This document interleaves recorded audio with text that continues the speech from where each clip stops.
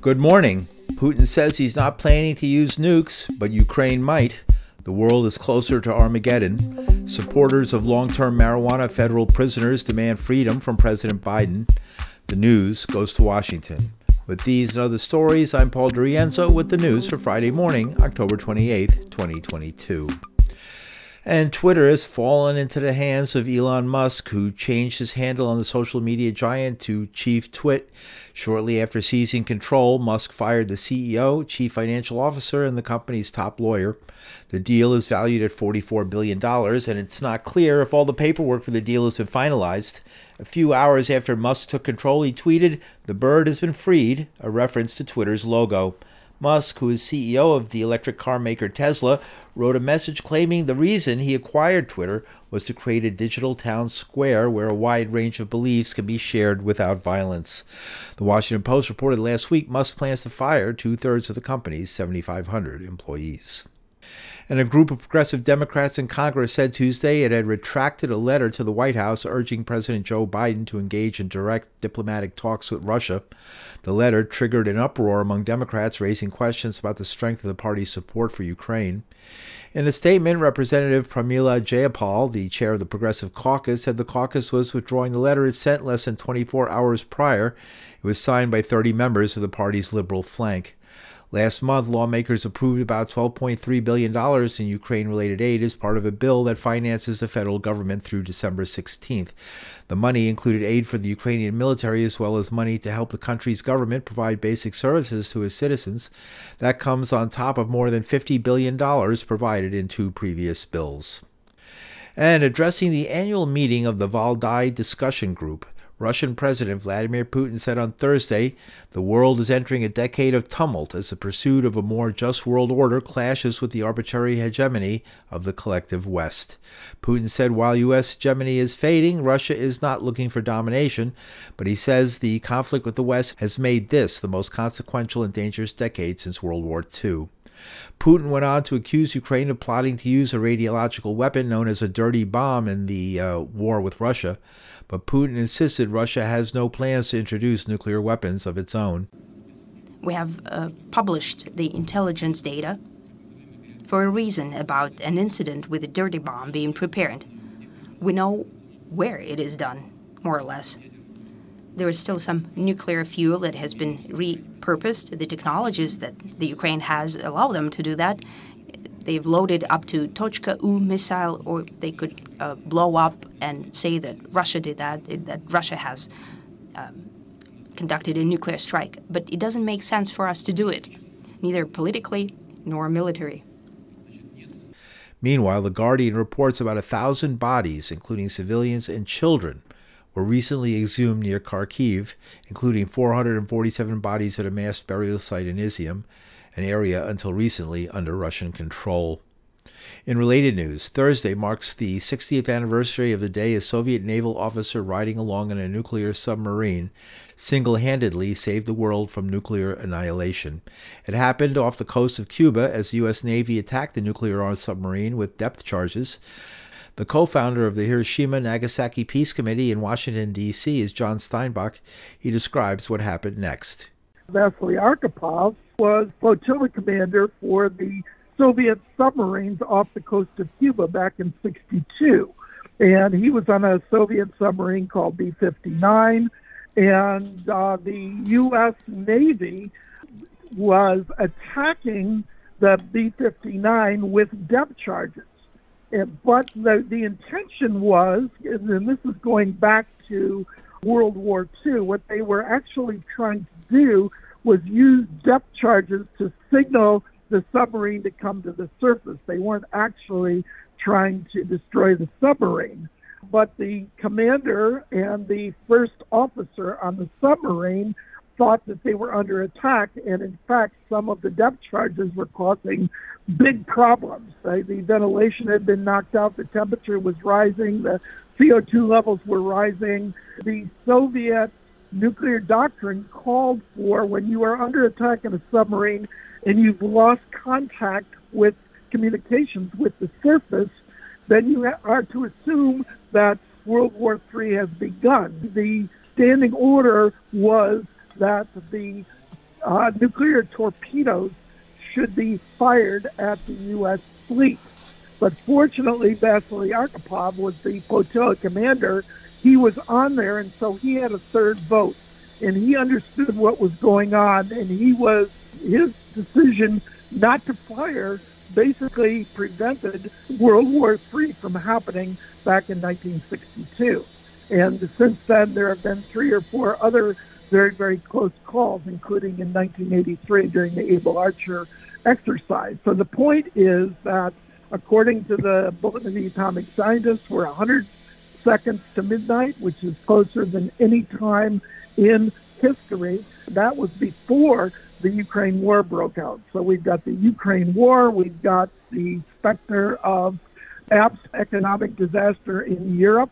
Winter approaches, we have climate change is not going away, and resource depletion, and all of these factors are acting to lower the threshold to nuclear war, make it more likely. Plus, we don't have the ABM treaty, we don't have the INF treaty, we do not have the Open Skies treaty. So the 3 major arms control treaties that actually raised the threshold to nuclear war and made it less likely have all been abrogated by our country. The tremendous propaganda that we're seeing, which is worse than anything that I've ever seen, has led us to the brink of nuclear annihilation. And yet the vast majority of the population doesn't seem to understand how great the risk is. John Steinbach is co-founder of the Hiroshima Nagasaki Peace Committee of Washington, D.C. In national news, an auditor from Gwinnett County in Georgia, who is falsely accused of election fraud in the film 2,000 Mules, is suing the movie's makers, Dinesh D'Souza and True the Vote, alleging they lied to advance a phony narrative at his expense. The lawsuit filed in federal court alleges the creators of the film knowingly used security footage of him legally dropping off ballots for himself and his family as proof of so-called hired mules, depositing fraudulent ballots to steal the 2020 election. In related news, with the November 8th election fast approaching, Reverend Jesse L. Jackson Sr., Bishop Tavis Grant, National Executive Director for the Rainbow Push Coalition, and investigative journalist Greg Palast have come out with their own film from the opposite perspective, showing alleged GOP voter suppression in Georgia. A Democratic incumbent is facing off with a football hero in a key Senate race, and Governor Brian Kemp is in a rematch with Democrat Stacey Abrams. Palast's film is titled Vigilante, Georgia's Vote Suppression Hitman. The film portrays Governor Kemp as the hitman, who Palast says has been reportedly suppressing the black vote for a long time. Palast spoke with the news about his film and the bitter political battle in Georgia. Number 1, Herschel Walker is a football hero. They don't care if he beat up his wife. The important thing is that he beat the Crimson Tide from Alabama. So, he'll be forever a hero in Georgia. But what else is going on in Georgia is massive vote suppression.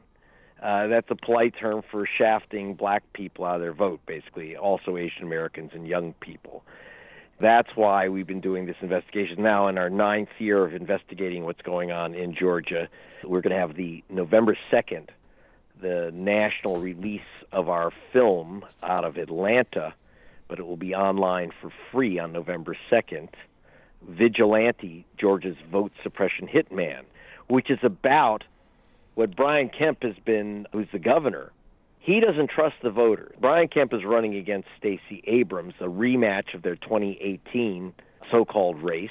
And as you know, we reported that over 500,000 voters were removed from the voter rolls, at least 250,000 wrongly. Now they're back. They've got a new gimmick in which you can have vigilantes. That is, any self-proclaimed vote fraud hunter can challenge an unlimited number of other voters. And we have one woman, you'll see in the film Vigilante, one woman who challenged 32,000 voters, a GOP operative. There are 88 vigilantes. They've challenged 250,000 voters. Everyone is a Republican operative, and I'm not being partisan. It's just that the Democrats are not doing this. Anyone can be a self-proclaimed vigilante and challenge the right of other voters to have their ballots counted, and it's not small. We had one woman who challenged 32,000 voters, one woman, so many that she just handed in a thumb drive with names of voters who can't get their ballots counted unless they go into the offices and prove that they're citizens. Now, who are they targeting? We had one guy in Muskogee, the GOP chairman in southern Georgia, challenged 4,000 voters, including a career military officer, Major Gamaliel Turner, who was assigned to California. They challenged his vote. They're challenging all these black soldiers who are assigned to other military bases. And they have to prove that they're American citizens. These are guys. Yeah, that's what I want to ask. Isn't there innocence until proven guilty? Is that different? Is this civil or something? Excuse me? That's America. This is Georgia. We're talking Georgia, okay? You are guilty till you prove that you are not an illegal voter. And you have to do that, like if you see the film Vigilante. We got this guy, dresses up like a vigilante. I kid you not. He likes to reenact Doc Holliday, the vigilante from the OK Corral. He carries a loaded 6-gun, a cowboy hat, the whole thing. You may think he's a joke, except that he's knocking off thousands of voters, and he is one of the most important officials in the Republican Party. The major calls from the military base in California and says, "Where's my ballot?" And they said, "You've been challenged. You can't get a ballot." And they said, "No problem. Just come into our office and we'll get it straightened out. Just prove your citizenship and that you're a legal Georgia voter." And he says, "I'm 2,600 miles away at a military base. And you're telling me that all I have to do is come in to prove I'm a citizen? I'm a soldier. I'd prove I'm a citizen?" And he says, "You talk to fools like that." But they took away. He actually went through the process. He got lawyers and everything else. So he got his ballot counted. 4,000 people, almost overwhelmingly black and young people, denied the right to vote. I confronted the woman who challenged 32,000 people with the names of people, her neighbors, black neighbors, whose votes she stopped getting counted. I said, "Do you know these people? Have you called these people?" "No, I don't know them. I've never seen them." "Do you know whether they do live at these addresses?" "No, I don't have time to do that." But you had time to challenge their vote. Anyway, she had a gun and she chased me out of her house, so you'll see that in the film. It's something that'll be shocking and horrifying. There's some funny parts in it because we go after that film 2,000 Mules. I hope and so. It's sick, but it's kind of weirdly, there's a lot of black humor in there that you will appreciate. So that's November 2nd, all day, Eastern time. If you want to participate in the discussion, that starts at 7 p.m. Eastern. Go to vigilantemovie.com. So you'll see me, Greg Palast, running around with my fedora chasing the bad guys and the vote rustlers, but also you meet some quite amazing voting rights activists, and you get to meet Brian Kemp running away from me. Investigative journalist Greg Palast.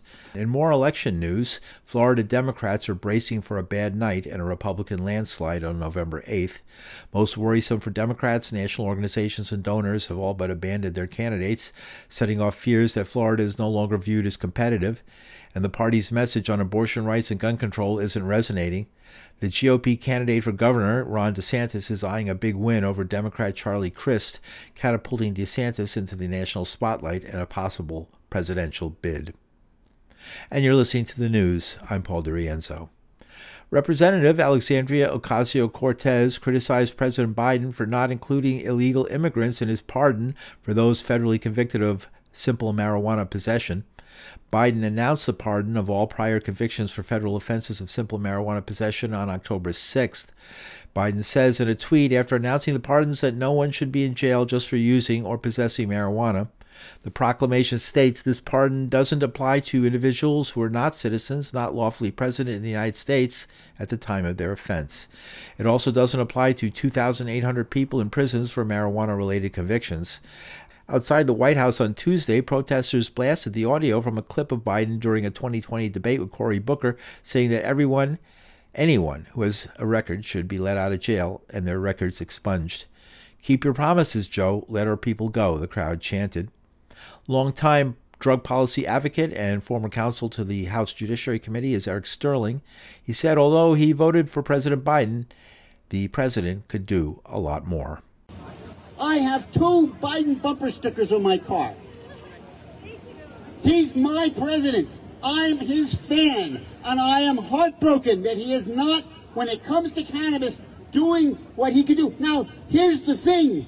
What we're asking him to do is elementary justice that the whole nation understands. The whole nation understands that letting out cannabis prisoners who are doing what is legal in 20 states or more is the just thing, and it's the right thing. Biden knows what's right.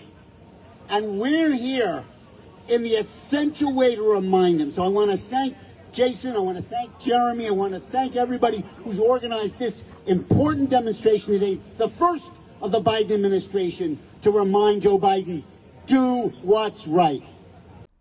Among the organizers of the rally is Steve D'Angelo, a longtime cannabis activist who says Biden's pardons were a distraction from the real problem. It was an incredibly disappointing action on the part of President Biden. There was so much more that he could have done. The president has the executive authority to order the administrator, the DEA, to either deschedule cannabis to Schedule 5 or completely remove it from the Controlled Substances Act. The president has the power to release all federal cannabis prisoners tomorrow. The president has the power to change federal housing policy so that people are not evicted. The president did none of those things. Instead, the president gave us the smallest, littlest bit of change that applied to the people who have been hurt, basically the least in this war, and hasn't done anything for the people who are still suffering in a major way. How can we have a world where John Boehner is paid millions of dollars to sell tons of weed in many multiple states, and we have federal prisoners still sitting in prison for doing the same exact thing at a much, much lower scale? So no, this is not a step in the right direction. This is a self-serving political fig leaf. Biden did the smallest amount that he could do. Personally, it's kind of like a stupid test for cannabis voters. Are the cannabis voters stupid enough to mistake this illusion for real change? Well, no, we're not.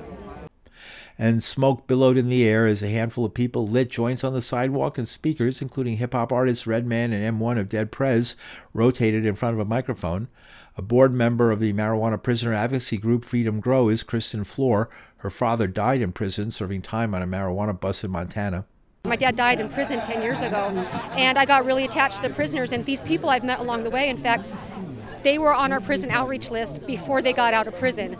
And so now that they're out, they've turned into activists just like us. So we unite and come together at important events like this. And there were folks who did like 30 years, 20 years, life sentences. Yeah. Richard DeLisi's here. He served 32 years. Paul Freese served 25 years. And Craig Cecil served just about 20. And you said your dad died in prison. My dad co-owned 5 medical marijuana stores in Montana. And in 2011, the federal government raided 26 dispensaries. And my father went to prison, and so did my mother. But my father was very sick, and when he went to prison, they did not take care of his health. I had to take him off life support while he was chained to a bed. He died of 5. He had 8 broken bones when he died. He had 2 major heart attacks because they weren't giving him his medicine. He had colon cancer, liver failure, and they just accused him of faking it, never gave him any medical attention whatsoever. So I am here to advocate for those people because I know they're not getting treated right in prison. Like a lot of our cannabis prisoners, they've watched murders and rapists come in and out in the decades that they've been there. So it's a concern to me. So are you mad at Biden for, parting 6,500 I'm honestly, people? I'm mad at the whole federal government for incarcerating all these people in the first place. They should have never been there. And I'm mad because they're taking so long to act on getting them out. If you just let them all out, everybody can go back to peace. The family members can start healing and life can move on, My dad was in a federal prison. The president can call the governors and recommend, hey, let this guy go. It still falls in the hands of the governor, but the president has a lot of influence on that. So, An attorney, Huma Rashid, who helps prisoners with applications for pardons and clemency, says pot convictions are rife with injustice. She also introduced Craig Cecil, whose life sentence for marijuana was commuted by then-President Trump in 2021. I wrote 27 petitions under President Trump. He granted 8. One of them is Craig Cecil, formerly in prison for life for marijuana that he never saw, never touched, never had conversations about. He went to prison for life because his truck repair business in Naperville, Illinois, repaired trucks that a Florida company used later to send marijuana all over the country. If that's not injustice, what are we fighting for? What was that like? It was horrible. Imagine sitting down on the bunk every night knowing you couldn't leave until you're dead. That's what I went through for just short of 19 years. How did you survive the knowing, I would feel so full of rage, it would eat me from inside, but you don't look like that's what happened. I couldn't let that happen to me. What I did do is I tried to reach out, I tried to make a difference, I tried to let people know we were there. Most people don't even know there is people serving life without parole for marijuana. Craig did something that is an example to all of us. While he was in there for life without hope of release, he helped all the other prisoners that he could with any medical grievances, with food issues, with religious discrimination. Any prisoner that needed help in the prisons, he helped them. Not being a lawyer, but he secured so much success and so much release. And his petition was unfortunately denied by President Obama. But we took another bite at the apple, and we got him out, and now he's working. I'm working with him, but he is the driving fire and passion behind getting 267 other marijuana prisoners out. What is this list here? You have a list This is the people, 267 federal marijuana prisoners that are in basically for marijuana only, that we're trying to assist to get their petitions on his desk right in there. My petition was on that same desk January 20th of last year and got signed. Now we're trying to get 267 more signed on that very same desk. Yeah. So you're back with family. What was that like? Must have been wonderful. Incredible. I was back in a world I didn't even recognize. And I didn't even recognize the money had changed. Here's Paul. You were granted clemency? Yes. What's your name? Paul Free. What happened with you? What was your story? I got arrested for possession of cannabis with intent to distribute. I got a life sentence. After 25 years, Obama gave me clemency and kicked me out. And here I am to help other guys get out. That's what we're here for. Great, thank you. There's a lot left behind, many of them. I get kind of teary-eyed talking about it, thinking about them, but... And with undocumented immigrants exempted from Biden's limited pardons, one speaker at the D.C. rally asked if it was fair for her to be deported for less than a gram of pot. I am facing deportation for half a gram. Half a gram, nothing. And we have people that are losing their lives in jail, people that are grieving in life, people that are grieving because they are losing their time with their families. People that are grieving because they're losing their dreams or they lost their dreams. People that are grieving because they don't see their children grow up and they're not going to have that opportunity ever again. That is not something that you need to take lightly. I cannot vote, so I exhort you to vote. I'm going to be once again, President Biden, hear us. I was 8 months pregnant when I was out in the streets asking everybody to come out and vote Biden-Harris.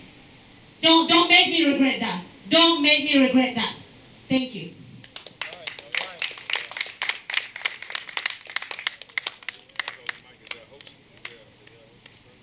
And Safida Ortiz Mills, whose daughter received a heart transplant and she self-treated with extracts of cannabis, is president of the United Empowerment Party, known formally as the National Cannabis Party.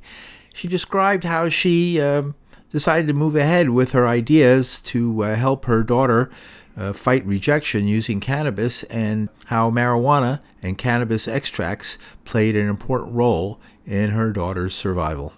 My daughter ended up having to have a heart transplant at 5 months old.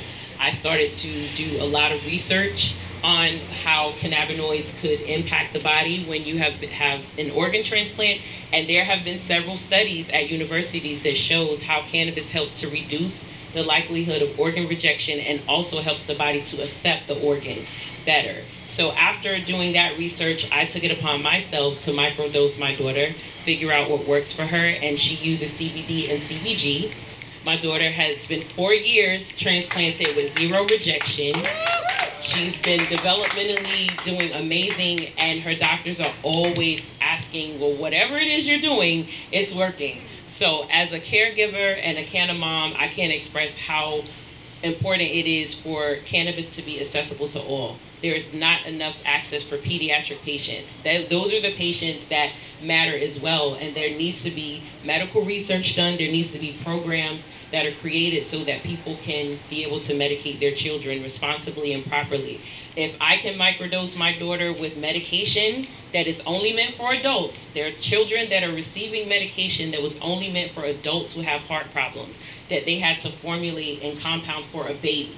So if you can microdose that type of medicine only meant for adults for children, then you can also microdose cannabis for children as well. So collectively, we need to raise our voices, hold these elected officials accountable. The reason why we created the United Empowerment Party and registered as a political party, because there has to be someone that bridges that divide. There has to be someone that is speaking for both sides, because it's not about being Democrat or Republican. People need to vote for people who are truly representing you and that people that really stand for you.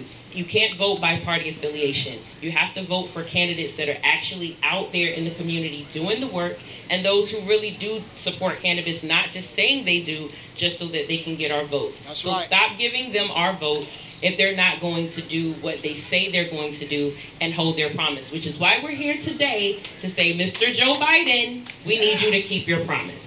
Safida Ortiz Mills is the founder of the United Empowerment Party, formerly known as the National Cannabis Party. The protesters rallied at the Democratic National Committee headquarters, where they pressed the Democrats to widen the pot pardons. All right. Ismail Lira. Free Ismail Lira.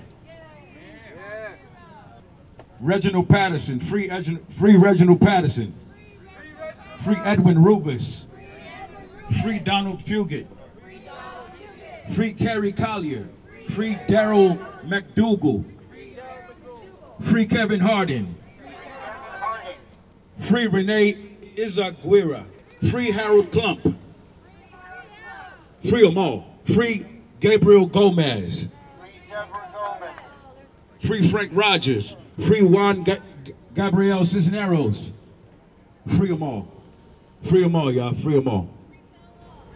Arkansas, Maryland, Missouri, and the Dakotas are all voting on legalization in November, and the federal government is reviewing the scheduling of cannabis as equivalent to deadly drugs like heroin and fentanyl.